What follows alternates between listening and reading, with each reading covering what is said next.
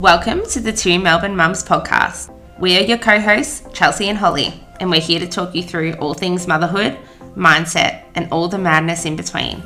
Before we start, a small disclaimer. We will be having real, raw, and authentic conversations about our own personal experiences, and in no way are we experts on the topics we discuss.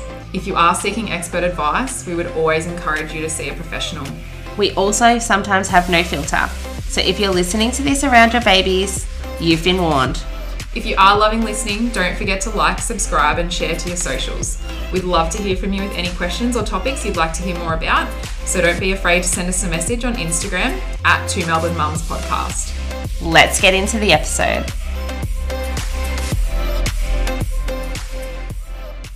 Welcome back to the 2 Melbourne Mums Podcast. We know we have talked your ears off way too much, but we are now going to take you through the next part of the episode. Stay tuned and thanks for listening. So what were your sleeping arrangements when you came home from hospital and in that 4th trimester? If you were getting any sleep, that is. Yeah, so look, I think Mia wasn't ever like a really unsettled baby.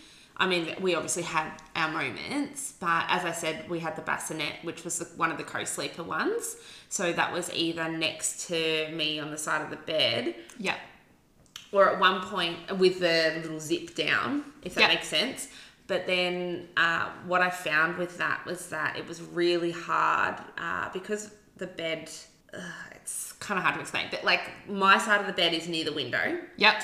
And so the bassinet would be quite a tight squeeze between the bed and the window. Yeah. So if I wanted to get out of bed, I would have to like maneuver myself down to the end of the bed and hop out like at the bottom of the bassinet. Yeah. So that was kind of hard when I needed to get her, like I need to pick her up and take her out or something. Like I just, it was really tricky. So I ended up just zipping up that little co-sleeper part and putting her at the end of the bed, but still in our room. Anyway, for the first couple of weeks, that worked really great, really fine.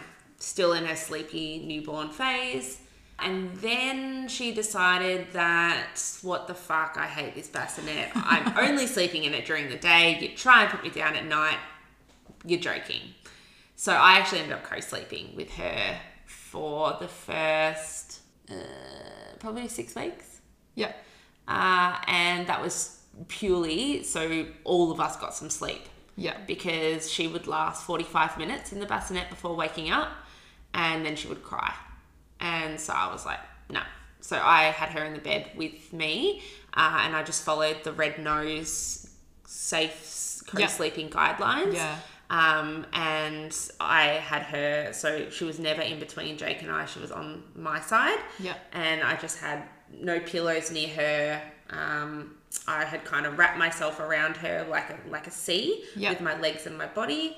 And I was petrified at the start. Holy shit, I'm gonna squash her. But it's like my body knew that she was there, and I don't think I moved. Like I was rock hard kind of thing. But then we would get 3 to 4 hour stints of sleep, and to me, I was like, this is great. Like even though I was still waking 3 times a night, but that's pretty standard.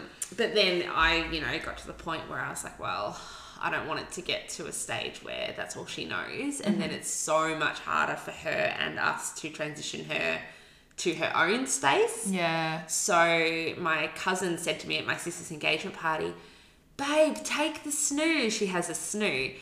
Honestly, I'm not using it. Like, please, like, just try it. Like, I can bring it down to you. And I was like, okay, I'll try it. And so she brought it down to me when Mia was about 5.5 weeks, 6 weeks old. Yeah. And popped her in it. And the first time I saw her in it, for those of you who haven't seen what a snoo looks like, they get strapped down. So they're swaddled, but they're connected to the actual bassinet itself because it rocks them. Yeah. So, and it won't actually rock them or turn on unless the sack is engaged, it calls it. Yeah. Like the sack's, sounds weird. Is your sack engaged? Yeah. So, or the clips are not engaged, it says on the app, because it's all kind of done through the app. Yeah. But you strap them down. It looked like she was in a straight jacket. Yeah. And I couldn't get over it. But anyway, at the start, she was like, what is this thing? Like, seriously, get me out of it. But my cousin was like, seriously, just persist. Like, honestly, she will love it. Yeah. And she did. She loved it. Yeah. And it got us some really good blocks of sleep. Like I'm talking like 6-7 hour blocks, where she was then maybe only waking twice a night. That's fantastic. At that kind of early age. And at that stage, like early on, if it works, it bloody works. Like, that's right. Don't question it. Exactly. And then, she stayed in the snoo until she was about 6 months old and then transitioned to the cot.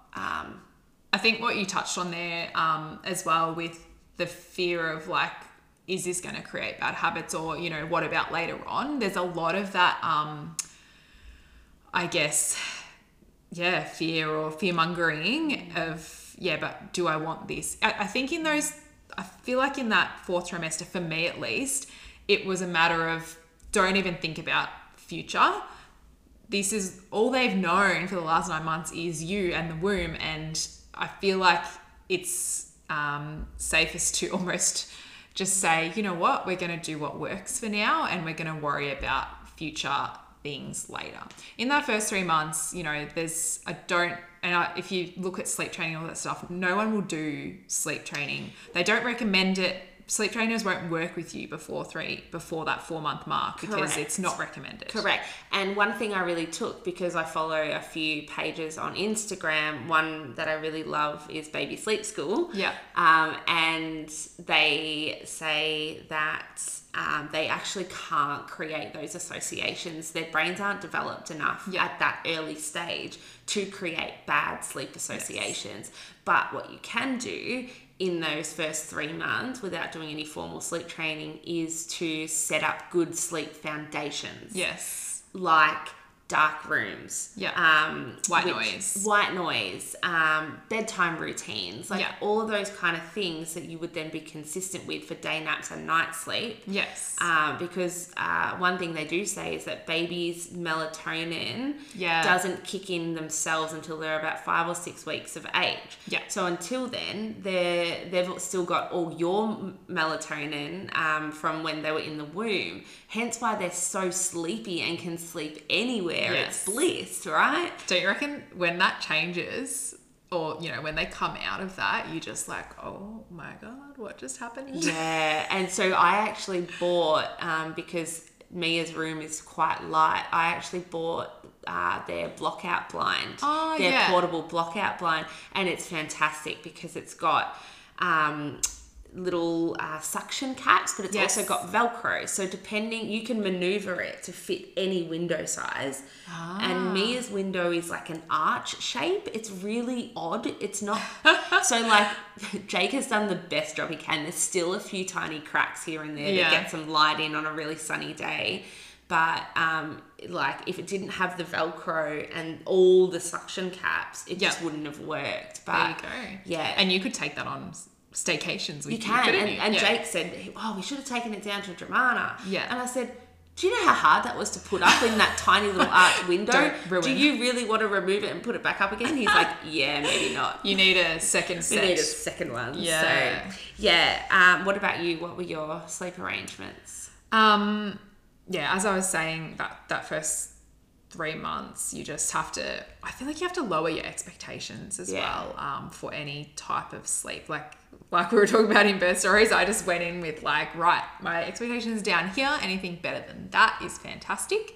But the setup we had going was I borrowed a bedside bassinet, like you were talking about, like a, what do they call them? Co-sleeper. Co-sleeper, yeah. So one that was beside the bed. I never put the zip down either to have it next to the bed. I luckily had enough space between my bed and the window to have a gap where I could get out of bed.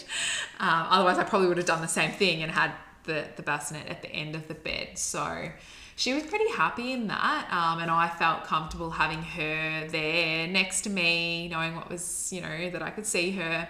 But they, I don't know if Mia was noisy, but, every single little noise or squeak they make in those first few weeks, you just immediately like up and, oh God, are they okay? And are they breathing? And, even when, they were napping in the pram and that sort of thing. I don't know if you were the same or you remember, but I would always just sort of put my hand on her chest. Same. And sometimes I would set off her startle reflex. I miss that, like the whole arms, like. I would like, yeah, just the constant new mum, like, oh, are they breathing? Oh, they look very, Yes, because they were in that deep sleep. They weren't in active. Yes. And do you remember the active sleep when like their eyes would go and they do their little smiles? Yes. And I miss all of that. That makes me want to have another one, but I don't want another one just yet. But that makes me want to have another one. I'm like, no, that's so cute. Oh, it was crazy. When did Rubes transition to her own room? So we did the co-sleeper bassinet up until 4 months. So it is recommended, I believe, correct me if I'm wrong, to be in the same room as you to at least 6 months, if not 12 months. Yes, I think you're right. Personally, I cannot imagine having Rubes in our room now. She's standing up in the cot. Like she wouldn't have fit in the co-sleeper up until 6 months, I don't believe. And we started off, I think, doing swaddles. She was pretty happy in a swaddle, like a muslin wrap, because it was summer, like, you couldn't have it too hot. And then we ended up we tried some Love to Dreams, and then we ended up moving to ergo pouches. So she had her arms in the ergo pouches and she seemed to be pretty happy in them. But she actually started showing signs of rolling quite early at like 3.5 to 4 months. So she didn't end up rolling until I think I can't even remember now. How was that? Like 5.5 months, maybe 6 months. But I just went, right, I'm gonna paranoid new mum, like, oh my God, if she rolls in her sleep, I don't want to wake up to her rolled over. So I ended up taking her arms out. I started off slowly, one at a time. And I think after the first 2 days, I just went, you know what, let's just put both arms out and deal with it while it's still crap. And so that's how we sort of transitioned to the arms out. And then shortly after that, I'd spoken to a couple of other mums who had transitioned their bubs out of their room, or had even had them in their own room from birth. And I started thinking more about it. She was quite noisy. Will was going to work at like 5 a.m, and I feel like that was causing early wakings because she was quite sensitive to that noise, like an alarm going off. And I just felt like we were all round going to get better sleeps if she was in her room. Her room's like right next to ours. I felt comfortable enough that she was close enough. I could hear her. We had her up on the monitor, that sort of thing. And that was 100% the best decision we made. Yeah, we moved Mia out at 9 weeks old. Wow. Yeah, and that was because, one, she was a grunter. Yeah. And the snoot also it's not loud, but you can hear almost like the motion. Yeah. Like making noise. It's like, whoo, whoo, whoo, kind of thing. Yeah, I know what you mean. So that was one reason to move her in, but also because I really wanted to try and set up those really good sleeping foundations for her day naps. Yeah. Because I was finding that she wasn't really sleeping during the day because it was too bright in our room, even with all the blinds and curtains closed. There was still a lot of light coming through. So I wanted to be able to set up the room so it was dark. Yeah. And I didn't actually want to, I don't know if this sounds selfish, but I didn't want to do that to our room. Like I was kind of wanting our room back. Yeah, I had that feeling too. I felt like I didn't, so like we'd put her down at night and sometimes she wouldn't, like often wouldn't get her to sleep till like 10 p.m. Yeah. And that's fairly normal for newborns from what I know. But then I felt like, oh, now we can't go into our bedroom. Yeah, you have to tiptoe around. Yeah. And I like to read a book, and obviously that needs a light on, or sometimes we like to watch a bit of TV because we've got TV in the room. Yeah. And I just felt like we never really had our full space back. So that was another reason why I moved her out. And honestly, she was totally fine. Yeah. Dad, in his role as a new dad in that first few weeks, how much time did Jake have off? So we had the school holidays. Yes. And Mia came, so she was due on the 22nd, but she came on the 30th of Jan.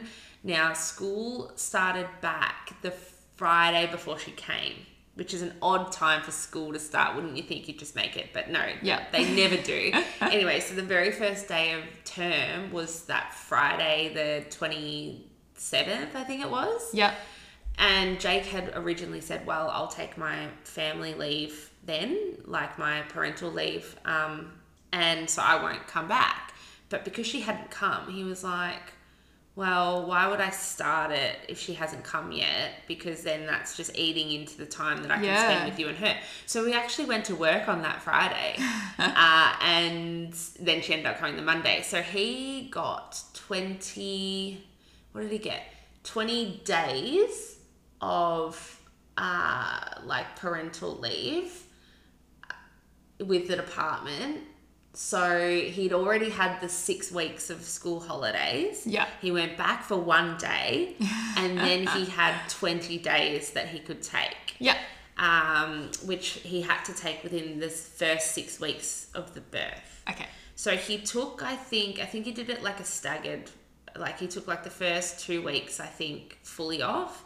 Yeah. And then I think the 3rd week he kind of went back a couple of days or whatever it was. He kind of like extended it out. That's good. They were flexible. Yeah, but the first week he went back full time was like week 6 or 7 of the term or something. So he'd already had that big 6-week block, and then he had another equivalent to 4 weeks after that kind of thing. So he had that off. He, I think, found that really good to have that time, because I think, is the government one only 2 weeks? 2 weeks, yeah. So I think he found it good that he could be a bit flexible with what that arrangement looked like for him. In terms of, I guess, how he felt, I mean, I obviously can't talk for him, but I think he was so helpful for me, like just him being there, just another pair of hands. I mean, he is absolutely smitten with Mia. She's such a daddy's girl. Girl dads. Yeah, girl dads, right? They rock it. They do. And yeah, so I think he just wanted to make sure that I was okay and resting, because he knew that if I was doing okay, then Mia was doing okay. Yeah, of course. So yeah, what about Will? So again, like over holidays, so he had some forced leave anyway over that Christmas period. Most trade sites shut down. So I think he had until the 8th of Jan off anyway. And then he decided that he would take an additional 2 or 3 weeks after that of like unpaid leave, or like part of it was government leave anyway. And that was to have him for that full 4 weeks was amazing. Like, I mean, I don't know about you, but after that 2-week period, you're still finding your feet. I mean, you're still finding your feet constantly, always. I'm still finding my feet now. Yeah. But yeah, that first 2 weeks, I don't think I had an outing with Rubes on my own until the end of week 2, which I mean is still like, that's pretty early as well. Like, but I think I wanted to do that personally while Will was still around, so that if it all went to crap, it was like an SOS emergency kind of thing. I mean, what could possibly go wrong? But just to have that comfort of knowing he's at home, I can call him if I need. But yeah, leaving the house on your own with a baby at 2 weeks old is pretty wild. So that's certainly not an expectation, that you'd have to have for yourself. But Jake and I went to Eastland 2 days after. You said this. How did you do that? I don't know. I think like in the moment I was like, yeah, I feel good. And then after an hour of walking around, I was knackered and I felt like shit. Oh my God. So I don't think my ass left the couch for at least 4 days. Yeah. So no, I will not be doing that next time. One thing I will say, I think sometimes Jake felt a bit useless when it came to the feeding. Yeah. And I remember there was one time we went out, I don't know, I cannot remember if I've said these stories or not already, but I went out because I needed to get my tyre fixed. No. And this was, I should have been 3 weeks old or something, and I didn't have any expressed breast milk, but I'm like, it's all good, she's asleep, she won't wake up. She woke up. Jake's like, can you hurry up, because like he sent me a photo of her and her face was just like she was hungry. And that was actually what prompted me to, I always wanted to mix feed. Okay. But that's what prompted me to go and get a tin of formula just to have there, just in case I wasn't around or something happened, that there was formula that we could at least back up with. Yeah. I swear to God, they know the minute you leave the house. Like, because we were exclusively breastfed. Yeah. And yeah, I think I tried to go down to the shops maybe week 2 or something, just on my own. I was like, I'll just sneak down for 10 minutes. Like, I just need to get out of the house. Of course, 5 minutes in, Will's like, oh my God, she's losing it. Like, you need to come home. Yeah. And they're cluster feeding and, you just, oh God. Yeah, there's no predictability at that stage, is there? Yeah. And like car rides anywhere are hard because I just feel like if you can't time anything, there's no way to time anything well, basically. So true. So you were saying you knew you wanted to mix feed. At what stage did you introduce a bottle? So when did we introduce a bottle? I actually think it was really early on because I was trying to top her up with any express breast milk that I expressed because she was struggling to latch. Yeah. So she was still hungry. I'd express some from like the other boob, let's say, that we could then top her up with. Anyway, she didn't end up really needing that, but it was kind of there as an option. So we introduced the bottle like within the first few weeks. Okay. Yeah. And then she had no issues taking it, obviously. Yeah, we didn't do it consistently because I guess I didn't want her to get so used to doing it from the bottle that then she was like, nah, stuff you, that's hard. Why should I have to work hard for the boob when I get it so easily from the bottle? So we only did it if we really had to. Yeah. But she was never fussy with bottles. I mean, I've only really had her on the Tommy Tippy ones because that's kind of what we had in the house. Yeah. And I know there's others that, healthcare providers recommend and whatnot, but she's always liked the Tommy Tippy ones and she has the Tommy Tippy ones these days now. Amazing. And no issues. So yeah, always kind of taken to a bottle, which has been good. And you, like, obviously you started it quite early on. Yeah. Rubes. So my plan was to exclusively breastfeed, and I did think about introducing the bottle as like a backup, but I had some maybe preconceived ideas about it potentially interfering with breastfeeding or like bottle nipple confusion, that sort of thing. So I made the decision that we wouldn't introduce it until sort of after 8 weeks when we'd really established I'd established a good milk supply and our feeding was going well and that sort of thing. In hindsight now, knowing what I know now, I probably would have introduced it earlier. I think after sort of speaking to a lactation consultant for another thing actually, but she did say that before 8 weeks, the sucking is in an involuntary action. So they will suck automatically. However, after that 8-week period, it's a voluntary action. So they will choose to suck or not. I think when we actually tried a bottle, Rubes was about 12 weeks old. And we tried for probably 3 months. And she would just scream, absolutely lose it. She did not want a bar of it. We tried literally everything under the sun. And when I would tell people about it, it's like everyone wants to be helpful and I get that. And it's hard, you can't tell people without them offering advice. And I appreciate everyone's input. Everyone's like, have you tried this? Have you tried this? And I'm like, when I say we have tried everything, we have literally tried everything. Yeah. Like everything under the sun. So she, funnily enough, I think she started taking a sippy cup really early. So we started that at about 6 months. And she's actually now taken milk from a sippy cup for about the last 3 months, I'd say.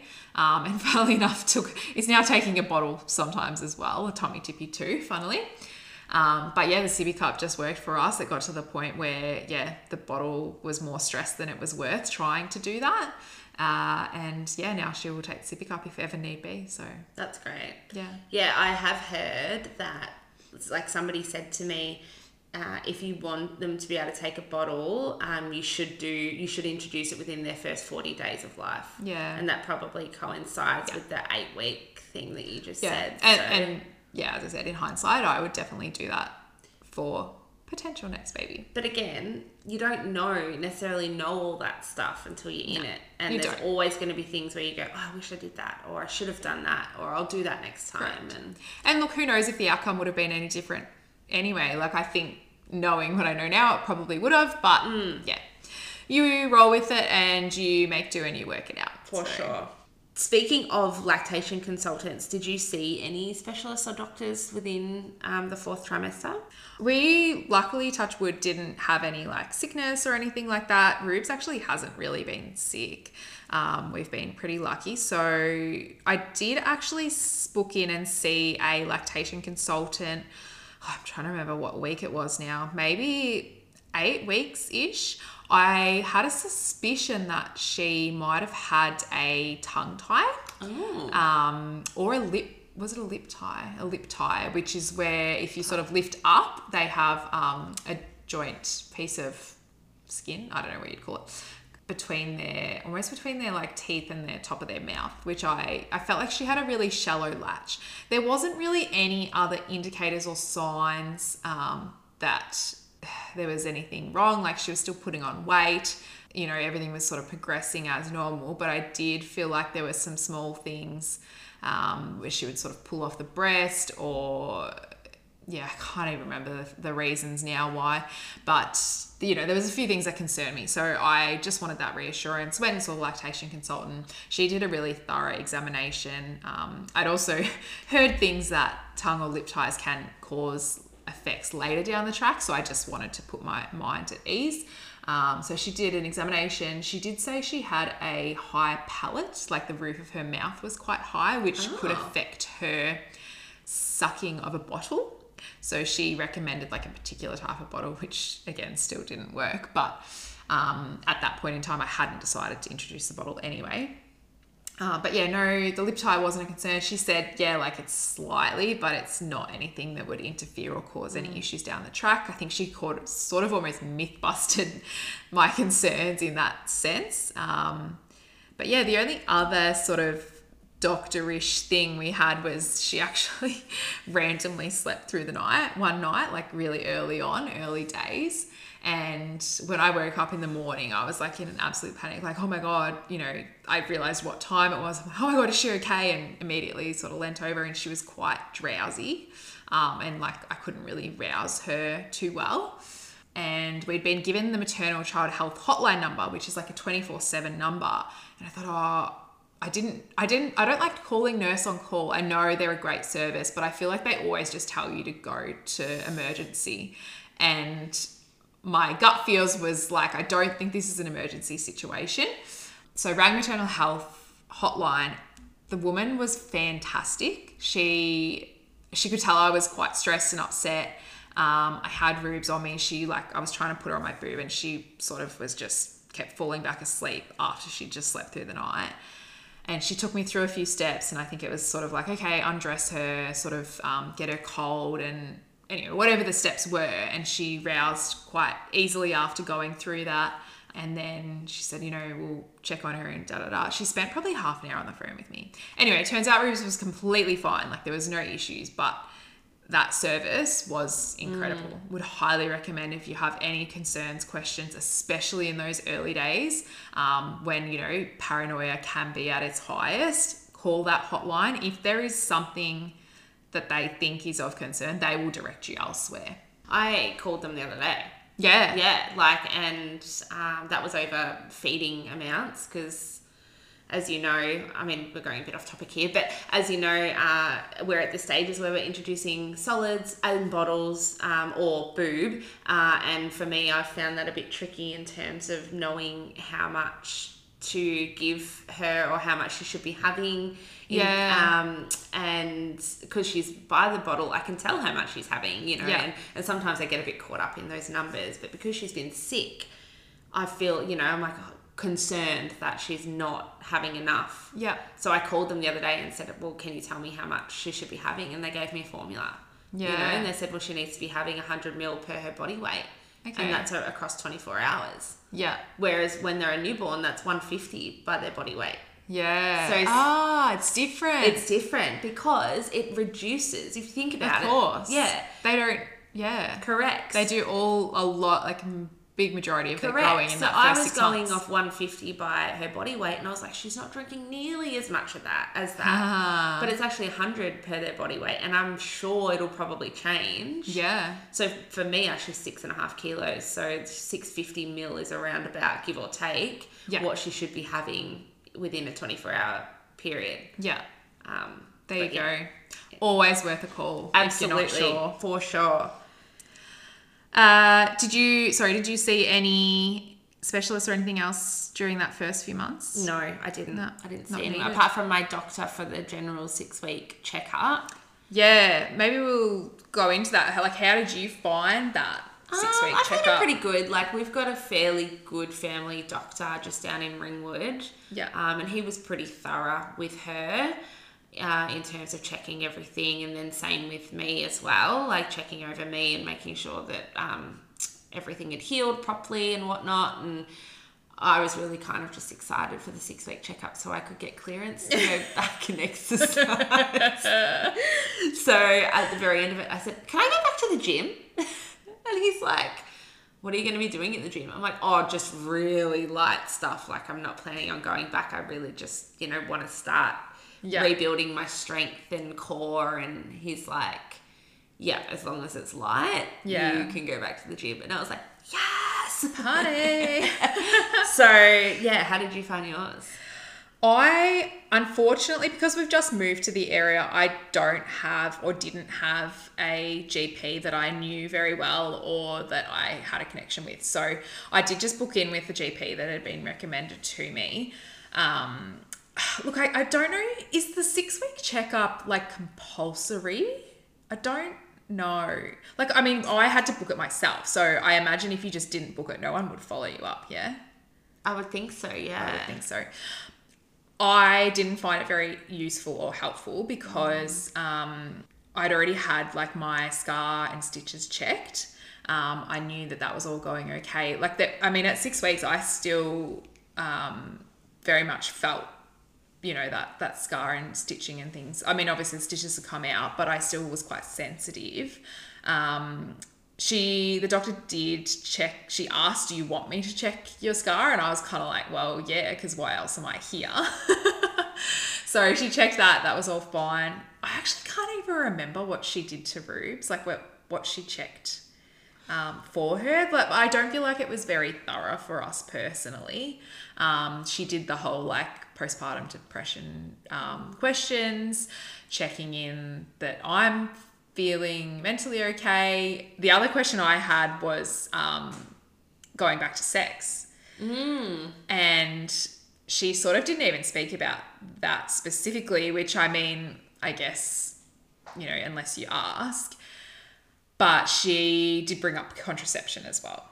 And was sort of pushing like, okay, what are you going to do for contraception? And at that point I hadn't thought about it, and I personally didn't want to go on the pill or anything. And she ended up writing me a script for the pill anyway, which I never fulfilled, but I felt like she was quite pushy on that. Jesus. Yeah, see, that's another thing that grinds my gears a little bit. Like, I get that they're obviously, medical practitioners and want people to be safe, but why does it have to be the female that goes on the contraception? Yeah. Like, do you know what I mean? Like, I get, obviously there's more risk if you were to fall pregnant that quickly. There's more risk to you. There's more risk to your unborn baby. Yeah. But, yeah. Yeah. I hate it. Yeah. So speaking of, like, your pelvic floor appointments. Yes. And needing to see a pelvic floor physio. Yeah. Tell us about that. I was the same as you. I was keen to get back into exercise, or slowly. I knew that I needed to have a bit of a plan and take it easy. I didn't, like I said, I felt like the GP wasn't very thorough, and I said to her, can I go back to exercise? And she was like, yeah. I didn't feel like that was enough for me. And I decided to go see the pelvic physio, who was actually recommended by the maternal child health nurse. Did you go to the one in Croydon? Yes. Yeah, I've heard such good things about them. Pelvic strength physio. Yeah. We'll tag them in the show notes. And I saw a woman there, Alex, her name was. She was fantastic. And she talked me through, she has her little like the model figurine of the pelvis and da-da-da. And she was sort of explaining how everything starts moving back and, uterus starts going back. And there's some, us in medical terms, there's some part that doesn't even start or properly go back until like 16 weeks postpartum. But it turned out in the end that I had a very mild uteral prolapse. This probably, I think I had my first appointment at maybe 6 or 7 weeks. And then it wasn't even until maybe 8 weeks when I went back for a follow-up that she discovered or had realized that I had that prolapse, or it wasn't present maybe until that point. And I started feeling like heaviness at the end of the day, or I'd get up from the toilet, like going to wee, and then I'd feel like I'd need to wee again. I had a few really small bladder leakages when I was sort of out and about, and I think I was still wearing like the super duper maxi pads at this point, so it wasn't a huge deal. But I was doing like the Kegels, and she gave me a few like physio exercises to start trying to get like core strength back, which I know you've spoken about being a huge thing in terms of trying to get that core strength back. So I was doing those, and in the end, she recommended what's called a pessary. So I had a pessary ring fitted, which you pretty much put in like a tampon, and it's almost like a big bungee that holds up the uteral prolapse, basically. And I needed to wear that for exercise. Particularly, do you have to do it yourself? Did you have to? Yep. So you insert it and then you take it out again. So yeah. Interesting. Look, it's not the greatest, most lovely process. Your exercise tampon. Yeah. Terrible. We'll call it a pussy ring. So every time I'd like be going out for a walk or going to do exercise, he's like, because I asked him to remind me to put it in because it's like just another thing to add to the fucking list of things to remember. It's like, Holly, have you got your pussy ring in? I'm like, thanks, babe. Yeah, I do. But anyway, in good news, I went back to the pelvic physio 2 weeks ago and had a checkup, and my prolapse has been resolved. Amazing. That's How so good. Is that? I actually thought I would have to have the pessary for like at least 12 months, or, that it may never actually fully resolve and it's just sort of a maintenance thing. But yeah, she had a feel around and she was like, yeah, no, you don't have a prolapse anymore. So great. Goes to show worthwhile getting that checked, because not knowing is not better in terms of, yes, it can be a bit invasive, and it can be scary to actually find out what's really going on down there. But the effects of not knowing and that going on for years and years and years, and then realizing there's a prolapse, the journey back from that is far worse. I never went to see a physio. I wish I did. I should have, because I don't even know what my ab separation was. Do you know what yours was? I think it was about centimeters? 2.5 centimeters. So that's not too bad. To 3. Okay. I definitely had some, I know for sure, because when I was trying to like feel for it myself, I could feel it was deeper under my belly button. Yeah. So I definitely had something. I don't know how much, but that's one thing I wish I found out. I mean, I'm sure I could still book an appointment and get everything checked out anyway, just to see where things are at. But yeah, I never went to see. I guess the other thing is, if you're not having any symptoms or, there's nothing ongoing that's of concern, then like it's not a huge deal. But if there's things that you're going, I just don't know if this is quite right, or I'm feeling this particular way or whatever, for peace of mind. Yeah, which there's not. Like, obviously my core feels weaker. It doesn't feel as weak as it obviously did now. I've been doing a lot of work to make sure that that stays, or that starts to repair, because it's actually, I'm going to butcher this, but I think it's called the linea alba. The line? Yeah. Yep. So like the muscle within that. So even though you have ab separation, there's still a muscle that runs underneath that. Yeah. I think it's called the linea alba, could be wrong, but it's about strengthening that muscle so that everything can kind of come back and strengthen together. And hold together. Hence why you would do certain exercises to try to you know, like your bird dogs and stuff like, so from 3 weeks postpartum, I was just doing really basic core exercises and breathing exercises and squeezing my pelvic floor and all that kind of stuff.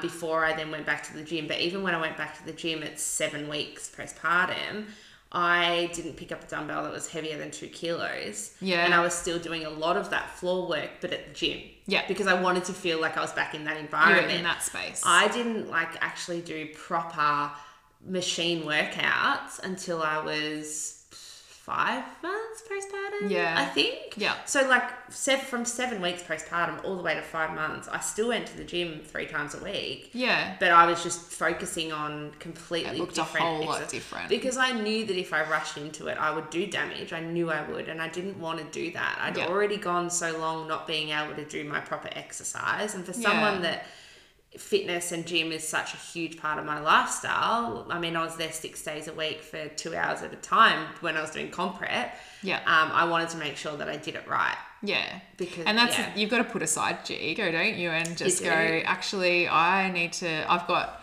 someone at home that completely relies on me. I cannot go and injure myself, and our self-care and sanity is going to the gym. Therefore, I need to do it properly and do it right. And I was excited to kind of become a beginner again. Yeah. Because I'd been training so hard for so long that I felt like I'd almost reached a point where I was like, God, how much, seriously, how can I progress? I knew I actually needed to take a few steps back to be able to start progressing again. Yeah. And I'm still not at the strength I was at, pre-pregnancy. Yeah. But I definitely am starting to feel stronger, and I'm actually loving my workouts now. I'm so excited to get up. Tomorrow morning, Jake's got to leave home by 6:30. I've got to be home by 6, so I'll wake up at 4:15 and head there. I'll see you there. Yeah. Hopefully. But I'm so excited. I'm yes, I can't wait, because it's the last week I do my training blocks in 4-week blocks, and this week is my final week of this training block. So I know that this is my week to push hard. Yeah. And I'm keen. I'm ready. So yeah, anyway. So good. Yeah, it's a huge progression. Similarly, you know what I'm trying to say. I did not go back to running until I think, I'm trying to remember now, it was between 12 and 16 weeks postpartum, I think sounds more like it. Because running is so intense on your body. And even then, I didn't go back to just running a 5K. I would run a 2K or, to be really slow, and then I'd sort of build up. And I remember that first run I went on, and it felt bloody awesome to just get out there. But I literally took off all the pressure and just said, right, there is no goal here. It is just to get out and get started again. Yeah. Honor the season you're in. 100%. Yeah. I love it. On a last note, tips or hacks for keeping your baby happy in the car? Was Mia a car girl? Yeah, she's always been a car girl. I've never had to really keep her happy. Although one time she had been, because in my car, we've got a capsule that I can just take out, put on the pram, and then put back in. Jake's car, we've got a car seat. One time I had her in the capsule with Mum. We went to Eastland. I took her out, had her in the capsule still. We walked around Eastland for a couple of hours, and I put her back into the car in the capsule. Yeah. And I think you're only meant to have them in there for 2 hours. So all you critics, don't listen to that. But anyway, she was so over just being strapped in this thing. Yeah. Fair enough. That on the way home, she just started screaming. She lost it. My mum had to get in the back with her, and I don't know if anyone listening, actually there will be people listening that know this, but the dancing fruit on YouTube. My mum put the dancing fruit on her phone and just held it up there, and she went silent. Mesmerised. And I was just like, okay, we do what we got to do. But apart from that, she's always been a pretty happy car girl. She goes to sleep. She's at the point now where she knows that she can see me in the mirror, because we've got one of the rear-facing mirrors. So I'll look back at her and go, hello, and she'll go, and just smile and grin at me like Cheesy it's like grin. the best thing ever. That's so good. So she's always been a pretty happy car girl. What about That's Ruby? Look, Rubes has been pretty good from day dot. She will happily have a sleep if she's due for one. A couple of things that I think are helpful or helped us is definitely the rear facing mirror. Once they sort of get past that 3-month, 4-month point, I feel like they can see you or like see, yes, in that mirror, see themselves even, and it's just like something to keep them occupied. We've always had a toy hanging from the like hook on the car door, and that will often just keep her entertained. She often, I think in those earlier days, like stopping at any red light would just cause all hell to break loose. Did you not have that with Mia? It was fine at a red light? Sometimes if Yeah. she was a bit unsettled or she was trying to drift off to sleep and then we'd stop, Yeah. then sometimes she'd be like, Yeah. what is happening? You'd be like, oh my God, please don't let me stop at a red light. Please let me go. Just be like at the red light, revving like, oh, let's go.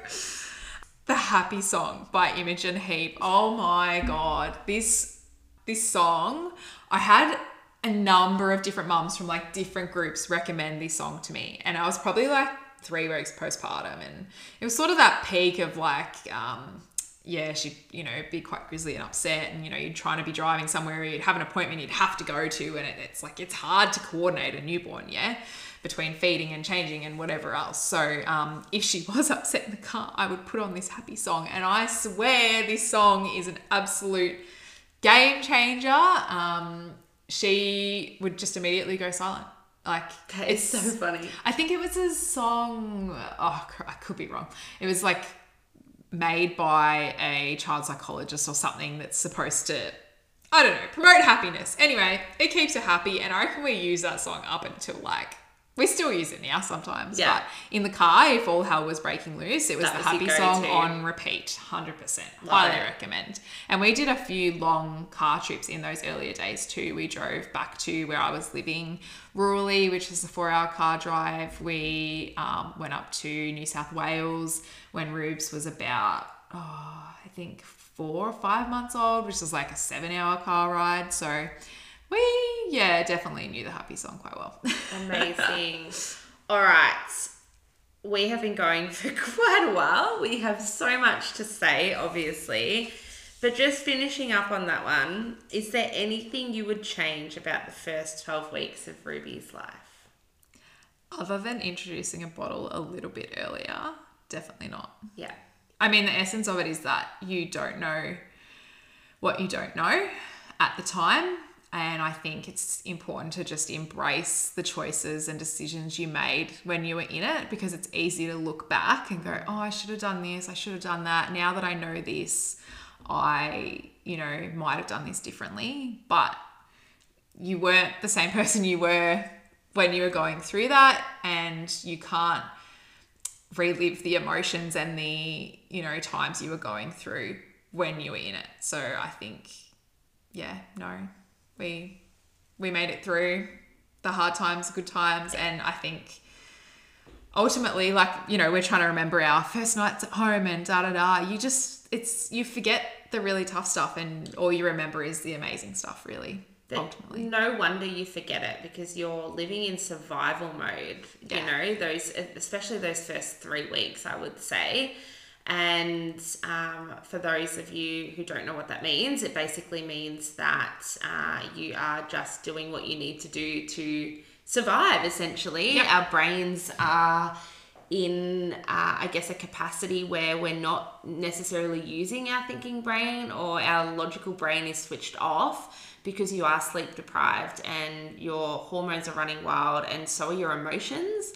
And so the part of your brain that's actually switched on is your emotional or your survival brain. So actually, I guess that's a whole nother topic as well that we could delve into. We're not going to now, but if that's something you guys would be interested in hearing, I'd be more than happy to sort of speak a little bit more about, what's going on for us physiologically at that time, because I guess that's kind of my wheelhouse, like that psychology and brain and whatnot. So if you guys are keen to hear a little bit more about that and the functionality of why we're feeling that way. I'd be more than happy to speak about that a little bit more. But I would definitely be the same as you.